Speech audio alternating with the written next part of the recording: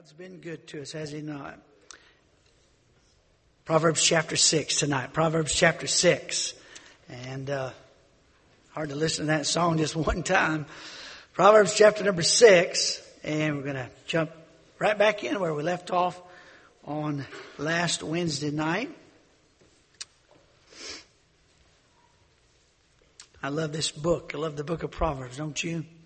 Such a practical book. It's filled with warnings, filled with good advice. And oft repeated several times throughout the book, the same advice is repeated over and again. Tonight, we visit once more another solemn warning to the young man. He has two primary enemies in the book of Proverbs. Somebody give me one of the enemies of the young man. The strange woman and the foolish man. And there's no shortage of them out here in the world, is there? No shortage at all. And once more, we hear a warning tonight. Proverbs chapter 6. Father, please open our minds and hearts to Thy truth, to receive it, and to love it, and to cherish it, and to live it. I ask for the help of your Holy Spirit to communicate the truths you've laid upon my heart. Please tonight. In Jesus' name, amen. We finished last week with the solemn hate list of the Lord in verse 16, 17, and 18. And yes, God does hate. God does hate. These 6 things doth the Lord hate. Yea, 7 are an abomination unto Him.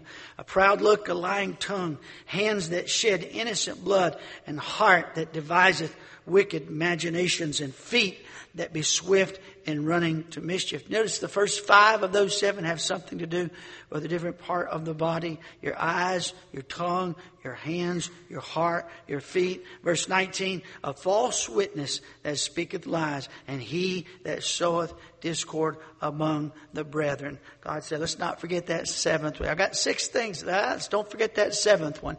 And I don't think maybe there's more to that little phrase. Sometimes folks ask me that. But I think that's just sort of a figure of speech. God said, let's not forget that last one. I hate it when somebody brings disharmony rather than harmony to God's people. Now verse number 20 where we begin tonight. My son, there's that term of endearment again. Keep thy father's commandment and forsake not the law of thy mother. Bind them continually upon thine heart and tie them about thy neck. Here again, in different words, he says, don't disregard mom and dad's commands. Don't disregard mom and dad's rules, their instruction. You know, when I read that little phrase, and there's a very similar phrase earlier in the book, but when I read that little phrase, he says this. He said, bind them on thine heart, tie them about thy neck. I think of a locket when I read that. You know, sometimes people wear like a piece of jewelry, for example, with something precious inside. And maybe it's a locket around. I imagine a young lady with a locket. And inside is something of value or a picture that means something. And I can imagine holding that. Maybe it represents somebody that you love or loved you. Or maybe some of that's gone that you love. And you clutch that. And that's the picture I get in my mind. And God is saying, those commands, no, you may not do that. No, you must do this. Oh, those things, wear them around your neck. Clutch them. Those are precious. And may I say this, if you have someone in your life that cares enough about you to say, no, you may not. Put that away. Turn that off. Go change your clothes. Delete that. You ought to rejoice. You ought to treasure that. You ought to clutch that to your heart and hold it close. And think of it as a keepsake, something precious to you, that you have someone in your life that loves you and cares enough about you not to just try to be in your good graces. loves you enough to lay some commands down until you know when you need to hear it. That's something you ought to treasure. Verse number 22, when thou goest. Maybe circle that little phrase, when thou goest. In other words, when you leave home. When thou goest, three things: it shall lead thee. It'll guide you. When thou sleepest, it shall keep thee. That's protection. And when thou awakest, it shall talk with thee. That's good counsel. How many of you have ever heard your mom or your dad talking in your head before? It kind of rings right in your mind. And I remember my dad's advice ringing in my mind at a season of my life when I had ignored it and wished I hadn't. There are two times in your life, particularly, there'll be other times, but two times in particular that you need to re-enlist in the army of God. You say, well, I'm in the army of God. I surrendered my life. I'm saved. I'm a child of God. I'm sold out. I'm a witness for Christ. Let me tell you when you need to re-enlist. When you graduate from high school. When you graduate from high school, you need to re-enlist in the army of God. You need to turn to Philippians 4. Keep your finger in Proverbs. Turn to Philippians 4. I want you to circle one word in these two verses.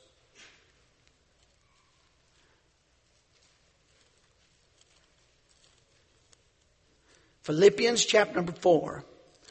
These will sound familiar to you. There's one word I want you to circle. Look at verse number 8. Finally, brethren, whatsoever things are true, whatsoever things are honest, whatsoever things are just, whatsoever things are pure, whatsoever things are lovely, whatsoever things are of good report. Should I watch this? Whatsoever things are true, whatsoever things are honest, whatsoever things are just, whatsoever things are pure, whatsoever things are lovely, whatsoever things are of good report. Should I be having this conversation? Whatsoever things are true, honest, just, pure, lovely, of good report. Should I be reading this? Whatsoever things are true, honest, just, pure, lovely, of good report.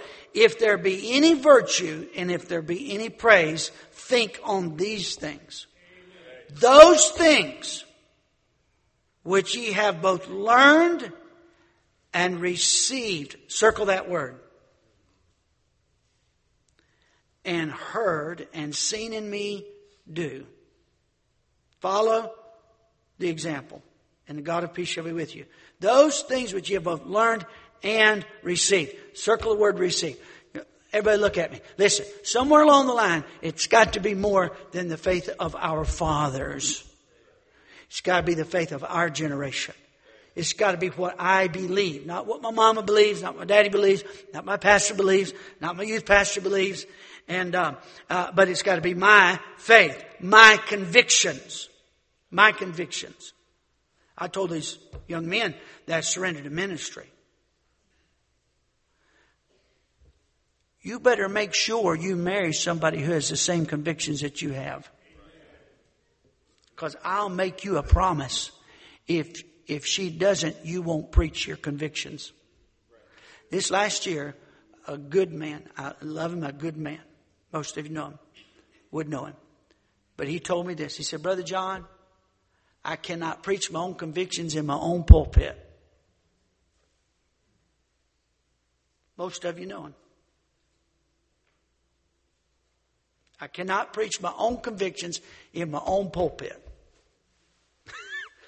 That's pretty sad. You've got to figure out, listen, you've got to get something. You say, well, I belong to a soul winning church. That doesn't make you a soul winner. We go to a separated church. That don't mean you're separated.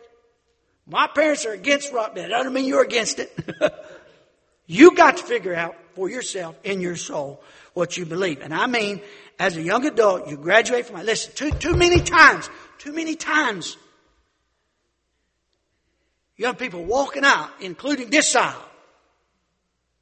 And we give you a diploma. And you walk out the door.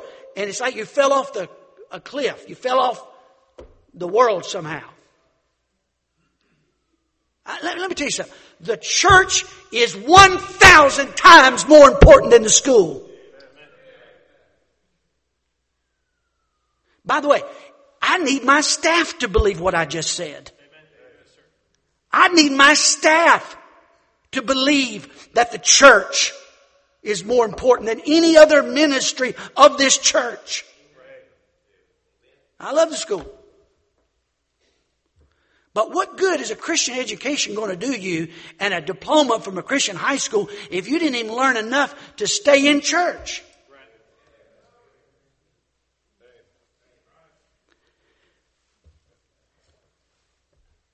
Man stood in my office, and not an emotional kind of a man stood in my office, and and watched his tears come down his face. He said, "Pastor, one semester, my son came home after one semester at Christmas time, and he said, I don't believe in God anymore. One semester was in this church." I went back and read again today. I remember years ago, it was somewhere in your library somewhere. But Dr. Bob Jones Sr. had a little booklet he produced called Three College Shipwrecks. And he told the story. And this is something God used in his heart to compel upon his heart to start a Christian university. And he told the story of a man he was preaching in a city and in a church, and a man sat on the front row and wept. And the service was over. The pastor said, "You see that man on the front row with this agony all over his face while you preach?" He said, "Yeah." He's one of the best men in our church, on our board. He's a servant. He had one daughter. She went off to a secular university, got her some secular teachers, and in 9 months, her faith was completely destroyed. Completely destroyed. He was preaching in another city, in a northern city. And if you read the little story, he said it was in the shadow of one of the great universities of the north. One of what the world would think was a great university. He said, in the shadow of that university, I was preaching at church, preaching a revival. And he said, I finished up and I was walking. I left the church, and he said, I heard somebody stepping behind me. They'd step into the shadow, and then I'd hear him behind me. And he said, bothered me. I spun around and said, "Hey, do you need something?" And he said, a young man stepped out of the shadow with tears coming down his face. Had heard him preach that night. And he said, my dad died when I was 3 months before I was born. 3 months before I was born. My dad, who was very wealthy, lost everything and died. I was born 3 months after my dad died. And my mom, who had been used to being wealthy, was left impoverished.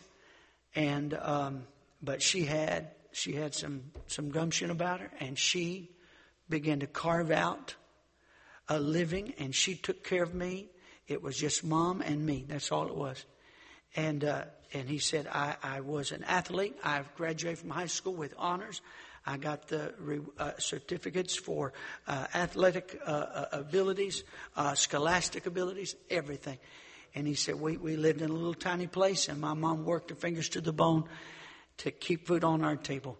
When I graduated, I said to my mom, I went back and I kissed her and hugged her. I said, all right, Mom, go to work. I'm going to help you. I'm going to help you carry the load. She said, no, you're not. You're going to college. He said, Mom, there's no way we can afford college.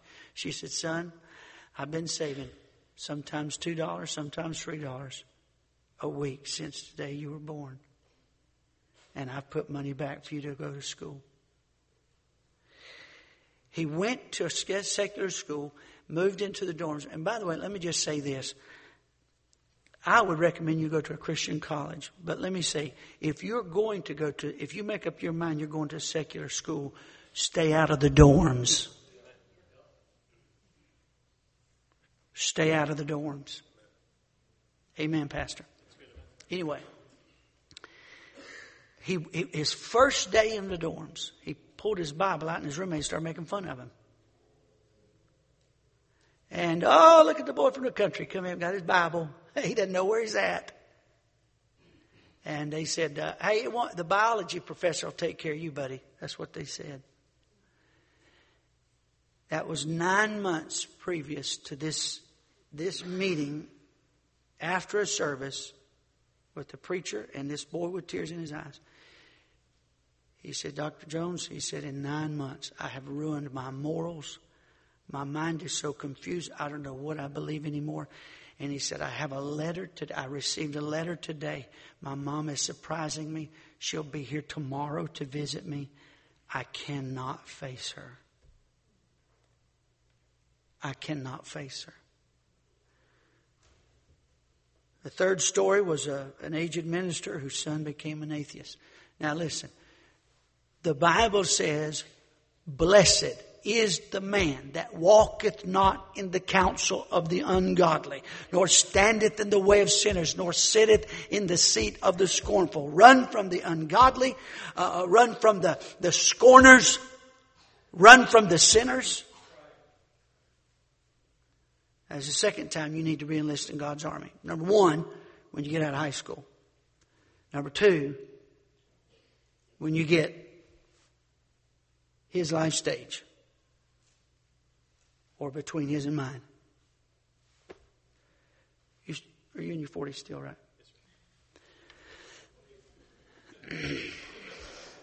How old are you? 34. Closer to his life stage. Between his life stage and his life stage.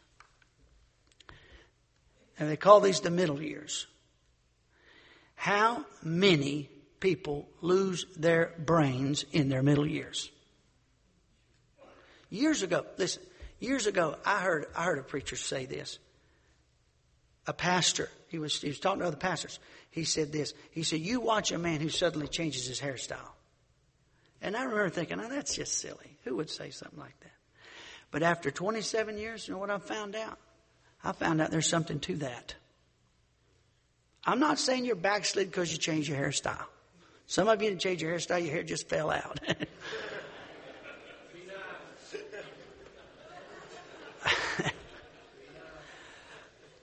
But there is something about you wanting to change your persona, your look, your style. And you're married and you have children and you have a house and you have a job. And what do you want to do? You want to go back. Listen now. You want to go back to some era of your life back then. Let me tell you what. Here's what happens. You think it right here, but it don't work out that way. Just like it doesn't work out when I get on the basketball court. I think it right there. I have got the moves. I've got the speed. Except it ain't there when I get out there.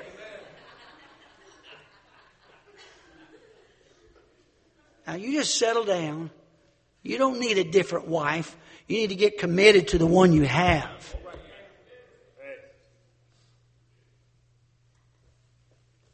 My peers, my age group are changing when their children become young adults. My age group, my peers in ministry, whose young adults are going into ministry, throwing the standards out the window, compromising on the Bible, trading in the hymns for 7-11 songs, same 7 words 11 times over.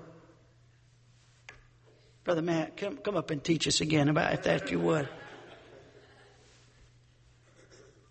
And this is crazy. And their parents are trotting right behind them. They're losing their minds.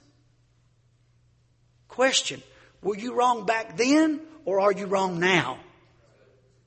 Is what you preached back then, do you need to apologize for that? Because you're either wrong then or you're wrong now.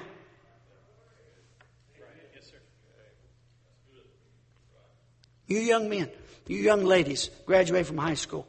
You make up your mind that if it was good enough for you to live as a teenager, it's good enough for you to live as a 19, 20, 21, 2, 3, 4, 5-year-old as well. Verse 23, for the commandment is a lamp, and the law is light, and the reproofs of instruction are the way of life. Like a lamp, the truths you're learning will guide you through your life. Thy word is a lamp unto my feet, Psalm 119, 105, and a light into my path. Verse 24, to keep thee from the evil woman, from the flattery of the tongue of a strange woman. Can I say something? Young people, don't you have anything to do with a person who does not talk appropriately. Don't have anything to do with a boy or a girl whose mouth is corrupt. The Bible says evil communications corrupt good manners. I know some people that can't even carry a conversation without something profane coming out of their mouth. First of all, go back and to kindergarten or first grade and, learn how to read and learn how to talk. And surely you could string two sentences together without taking God's name in vain. Surely. Your vocabulary is a little bigger than that. Some people wouldn't have vocabulary if it wasn't for GD and all kind of other garbage. But this woman is known by her mouth. Her mouth. Verse 25. Lust not after her beauty in thine heart. Neither let her take thee with her eyelids. There's that little phrase in verse 25. In thine heart. In thine heart. Keep your mind and heart clean. Keep your mind and heart clean. Keep your mind and heart clean. If you're going to keep your heart clean, you got to keep your mind clean. Keep your mind and heart clean. The only way to keep your mind clean is to protect your eyes and protect your ears. That's the only way to do it. Yes, you cannot look at garbage. Whatever goes in these eyeballs and those ears will get in your mind, and what gets in your mind will get in your heart. And all the issues of life, we've already read it, out of the heart, all the issues of life. Keep thy heart with all diligence, for out of it are the issues of life. Chapter 4, verse 23. Keep thy heart with all diligence, for out of it are the issues of life. Marriage issues, job issues, finance issues, friendship issues. Every bit of it flows from the heart. And the heart is going to be whatever the brain puts into it. And your mind's going to be whatever you let right here and whatever you let right there. Keep your mind and heart. Psalm 119:9. Wherewithal shall a young man cleanse his way, by taking heed thereto according to thy word. How did it clean up your mind and heart? Listen, I know this is sensitive, but some of you grew up with no restraints whatsoever. And how you wish you could go back and undo some of that. Some of you, your mind's a computer. And you can't take those files out. So what do you need to do? You need to stuff as many good files in the front of your head as you possibly can. Amen? Yeah, you ever see on a computer, you got a bunch of programs open, bunch of files open, and you click to open something and it goes... About 10 minutes later, boom, it opens up, right? Because you got a bunch of stuff open, right? So what you ought to do is stuff your mind with good stuff. Amen? Some of you that struggle with your mind, you cannot afford to skip Sunday night. You cannot afford to skip Sunday school. You cannot afford. Wednesday night doesn't need to be a choice. You need to bathe your mind in the Word of God. It's been years ago since I did it, but over in the old auditorium, I think actually, I put a pitcher filled with mud in it. And I had water containers. And I taught a little lesson. And I took that fresh water and I poured in that pitcher of mud. And then the water would come out, overflow into the container that was sitting in. Then another, then another, then another, then another. Guess what happens if you keep pouring clear water in a muddy pitcher? The water color starts changing. Amen. Yeah. It gets cleaner and cleaner. Farmer told the boy, he said, run down to the spring down there and get me some water and bring it back. handed him a wicker basket. The little boy ran down the bottom of the hill, stuck it in the spring, started running up halfway up the hill, and he's looking at his basket. He gets to the top of the hill. There's no water. He said, I'm sorry, there's no. He said, run down the spring. Bring me some water. Ran back down the spring. About 3 different attempts. He's about ready to give up. He said, I'm not doing any good. He said, look at your basket. You have a cleaner basket. Now, you may not retain everything you read and everything. I would hate to ask somebody what I preached last Sunday night. I might be demoralized. But the fact of this, you may not remember what you had for lunch last Thursday, but you still got nourished by it. Amen? And the Word of God will cleanse your mind. Fill your mind up with good stuff. Look at the next verse, verse number 26. He says in verse number 26, for by means of a whorish woman, a man is brought to a piece of bread, and the adulteress will hunt for the precious life. Think about that phrase for just a moment. Think about that phrase, a piece of bread. Let me say this. Look, sin is expensive. It's expensive. Alcohol's expensive. Drugs are expensive. Tobacco's expensive. Divorce is expensive. Why don't you just be faithful? Be faithful. Just keep your vows. Amen? Gambling is expensive. Look, when's the last time you saw somebody pull up in a BMW with a sharp suit and gold rings on their hand and so forth, and go in and buy a lottery ticket? You don't see it. Who's buying the lottery ticket? The guy that's got his muffler, he's got string around his muffler tied to the bumper. His door it doesn't close all the way. The windshield's cracked. There's garbage piled up in the front seat as high as the window. And he's in there.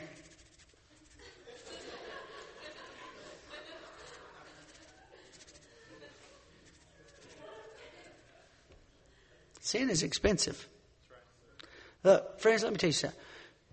There is no life in looking for chance or looking for handouts your whole life.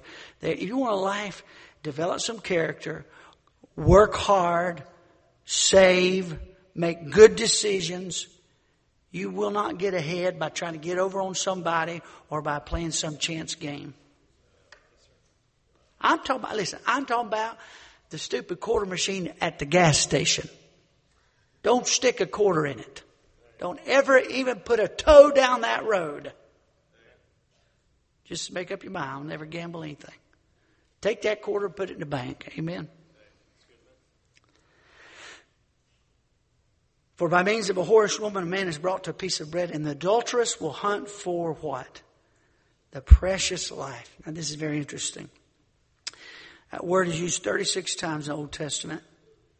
Most of the time it's translated precious. Listen to this. It's also translated costly.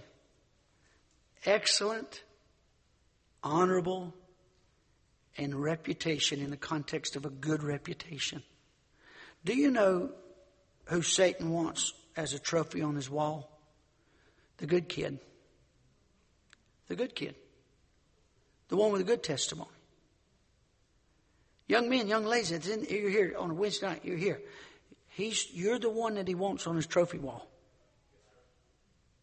You're the one he wants to take down. The Bible says, be sober, be vigilant. Your adversary walketh about as a what? A roaring lion. The devil wants to eat you alive. Now, let's talk a little bit. We're talking about warnings. Let's talk about the right kind of relationship for just a minute. What is the right kind of young man or young lady? Now, I know sometimes young people, you think, man, man, my parents, pastor, they don't ever want me to get married. They want me to be single. They want me to be a nun or a monk or something the rest of my life. No, actually we do. We do want you to get married. Because you're expensive. That's why we want you to. But can I tell you what the right kind of young man or the right kind of young lady will be? The right kind of young man, the right kind of young lady, first of all, you'll be open about it. If it's the right kind of young man or the right kind of young lady, you'll be open about it. You'll be excited about it. With the people who love you, have nurtured you, guided you, and so forth. Let me say this. Time release information to the people who love, lead, and nurture you is dishonest and a raunchy way to start a relationship. I'm going to tell just enough. Why? Why can't you just be open? Why would you start a conversation? You know, we're not going to go too fast. Or, well, I met someone, but we're going real slow. Why is that the first statement you make? Well, I met somebody, but we're just talking. It's not gone too far. Why wouldn't you say, hey, I met somebody, we're talking? You understand the difference? One is, I'm excited to tell you and let you know. The other is, you're already on your heels. Already on defense. May I say this? The easiest time to sever the wrong kind of relationship is at the very beginning. And the longer it goes, the harder it gets. So the right kind of young man or young lady is someone you can be open about. Now, I don't mean by that you got to tell the whole world, you know, about everything and all your feelings and all that. But I'm talking about with your parents, you can't be open. Something doesn't smell right. Number 2, with your parents' approval. The right kind of young man or young lady will meet with your parents' approval. They'll meet with your parents' approval. This ties into number 1. You're not open sometimes because you're not sure. You're not sure. You're not sure what to say because if you say the wrong thing, then they may not be for it. So you got to be real careful what you say. That's a telltale sign, friend. Listen, your mama, young man, your mama has intuitions that only God gives, okay? And one day, your wife will have those intuitions that you need to listen to and pay attention to. Your dad, young ladies, your dad, you don't need just his, all right, okay. You need his, not just his I'm okay. You need his exuberance. You need his, hey, this is good. The right kind of young man or young lady, you'll be open about it. The right kind of young man or young lady will meet with your parents' approval. Number 3, the right kind of young man or young lady will enhance your healthy relationships. The right kind of young man or young lady will enhance your healthy relationships. Look, if you taking a shine to somebody, courting someone, dating someone, brings tension between you and your parents, you need to back up a step. The right kind of person is going to enhance those relationships. I'm talking about your leadership, your parents, your family. It's going to enhance it, not hinder it. So here's a question. You say, well, I think, I like so-and-so, and I think maybe we, could have something more than a friendship. All right, question. Is this person bringing you closer? Are you closer to your parents because of this person? Are you closer to your pastor, to your youth pastor, your Christian school teachers, your Sunday school teachers, the Christians that have influenced you in this church? Are you closer to them because of this, or are you more distant? Number 4, right kind of young man or young lady will not be careless with your testimonies. Number 1, they won't be careless with their own testimony, and they won't be careless with your testimony. Well, we're not doing anything wrong. Then why are you having to say that? Maybe you're not doing anything wrong. But the Bible says abstain from all appearance of evil. You ought to care about your testimony. And someone who will put you in a position where your testimony could have a question mark over it. Let me tell you something. You need somebody who will honor your good name. A good name is rather to be chosen than great riches, the Bible says. Someone who will not be careless with your testimony and will not be careless with their testimony. Number 5, the right kind of young man or young lady has solid character. Has solid character. Now let me tell you something. I don't care if he can quote the book of Proverbs backwards standing on his head. If he cannot go to work on time, if he cannot pay his bills, if he's constantly asking for handouts, you say, oh, but he loves God. I'm glad he does. That's a wonderful thing. But let me tell you something. When there's no food in the refrigerator, you'll say, please stop quoting the Bible to me.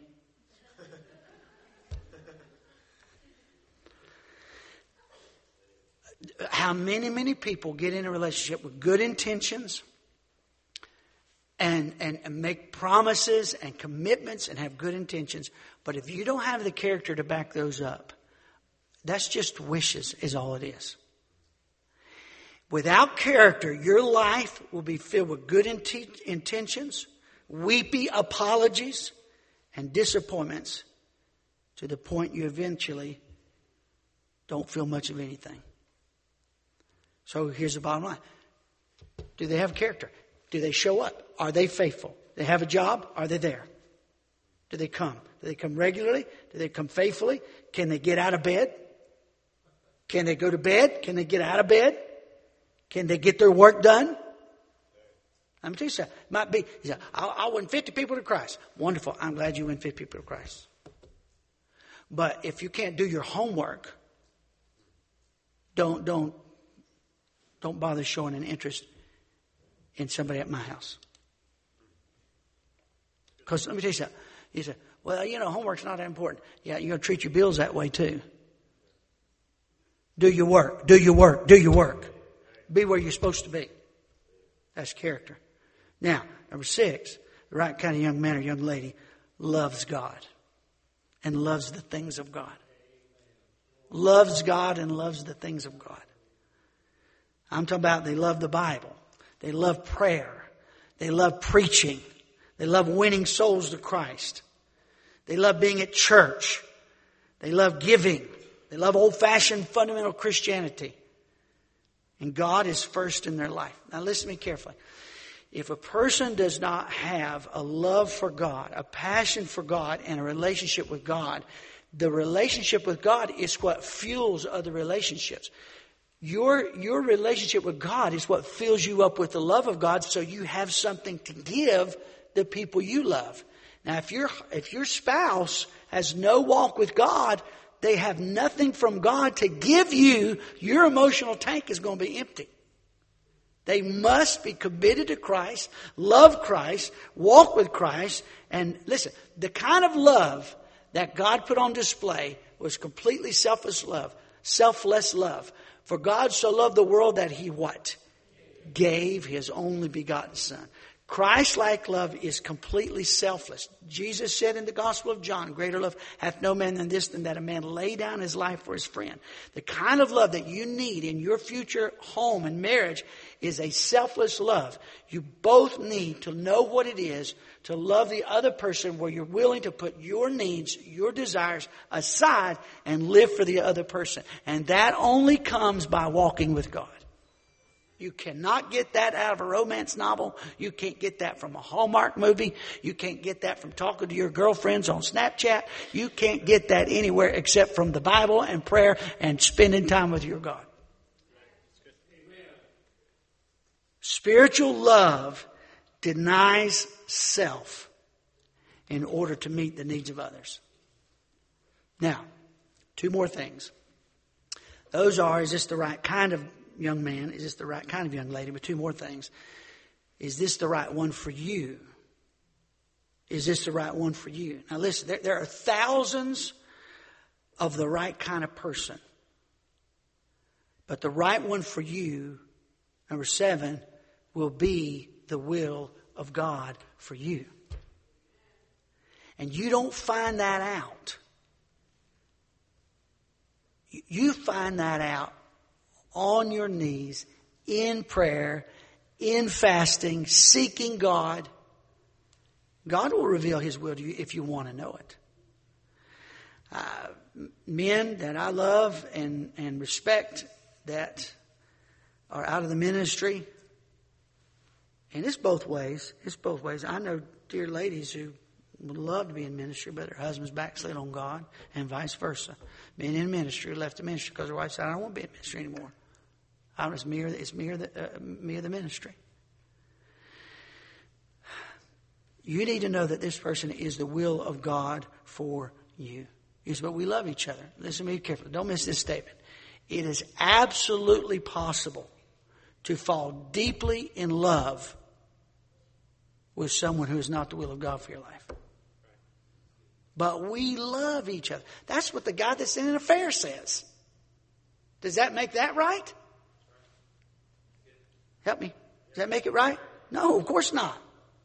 You need to know in your heart, this is what God has for me. This is God's will for me. I want to read you a little something. This came out of Dr. Cavness's book.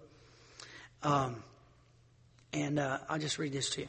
I used to think most Christians would have thought that marriage issues through salt-wise counsel and meditated with prayer and fasting before making or accepting a marriage proposal. Thousands of counseling sessions and a huge headache later, I know that's not always true. People get engaged for the most bizarre reasons.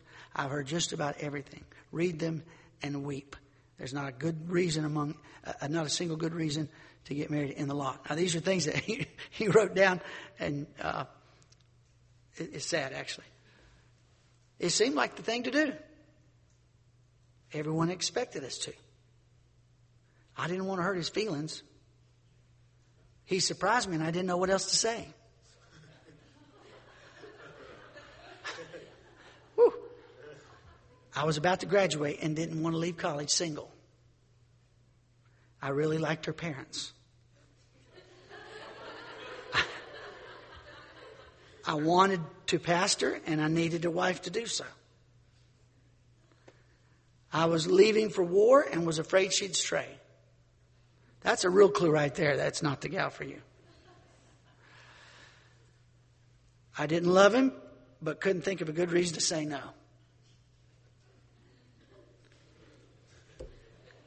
I was paying my ex-boyfriend back.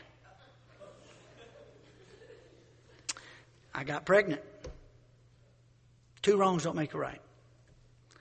He made me feel attractive and smart. It was a way to escape my unbearable home life.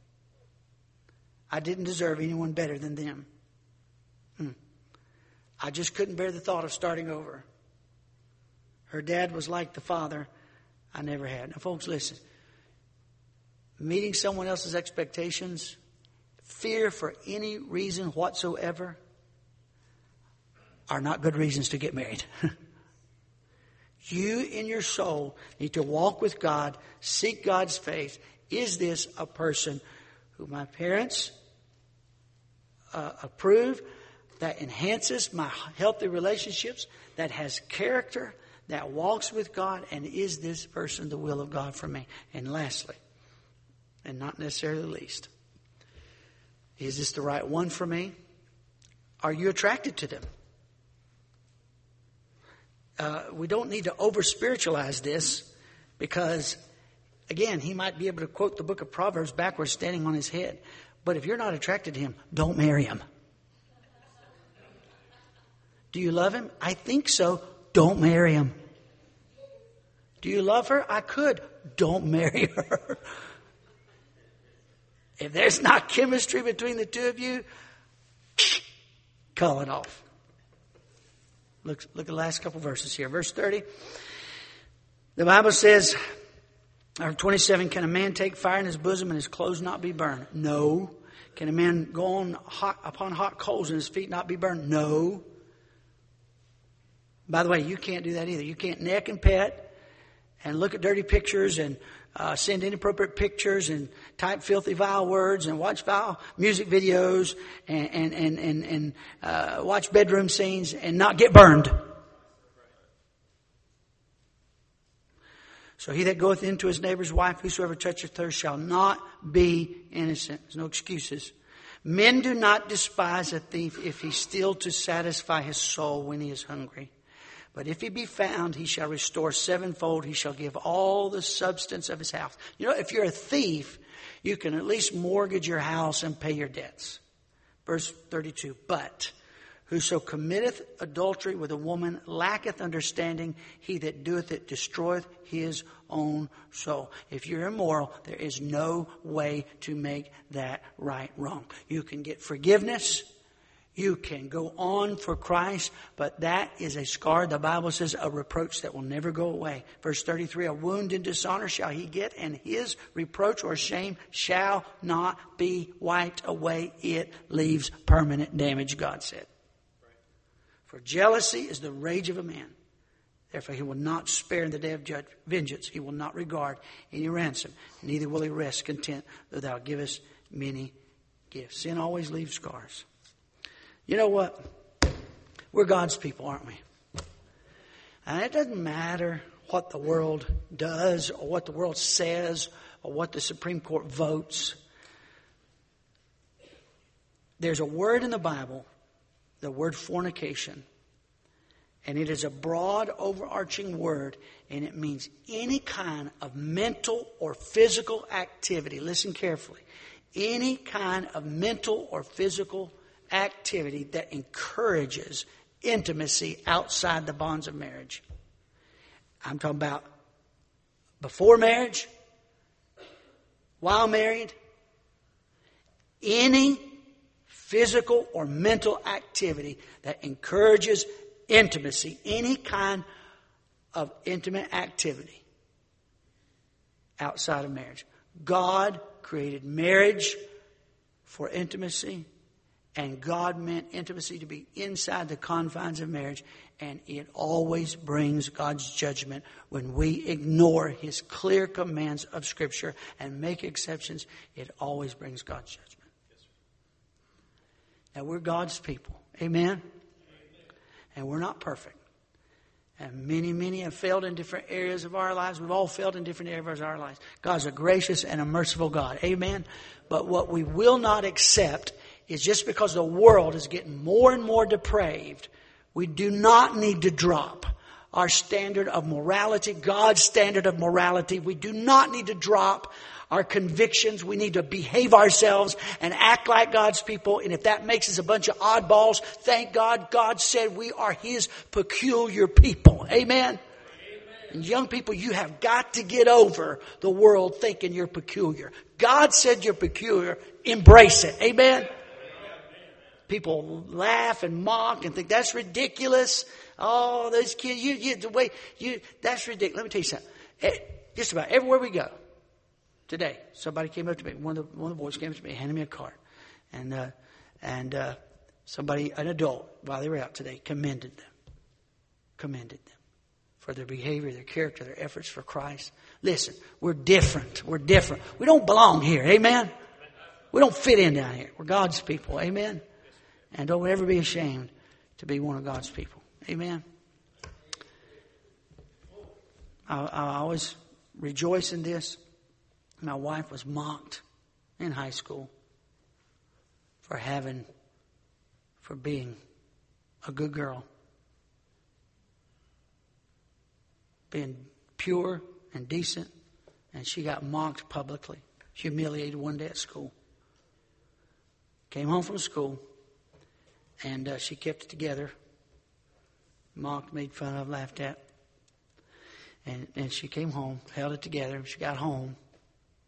Mom said, "How are you? How's your day?" And she broke. She couldn't hold it in anymore. He said, "They mocked and made fun of me, laughed at me, ridiculed me in front of everybody because I'm a good girl. And I wouldn't be otherwise." And I love this little story. And my mother-in-law, sitting right down here, just the two of them in the house, stood up and gave her a standing ovation. Now, you don't need the world's applause. You need God's approval. Amen? People with decency and character will approve you and laud you. Do it the right way, kids. Do it the right way. Let's stand together.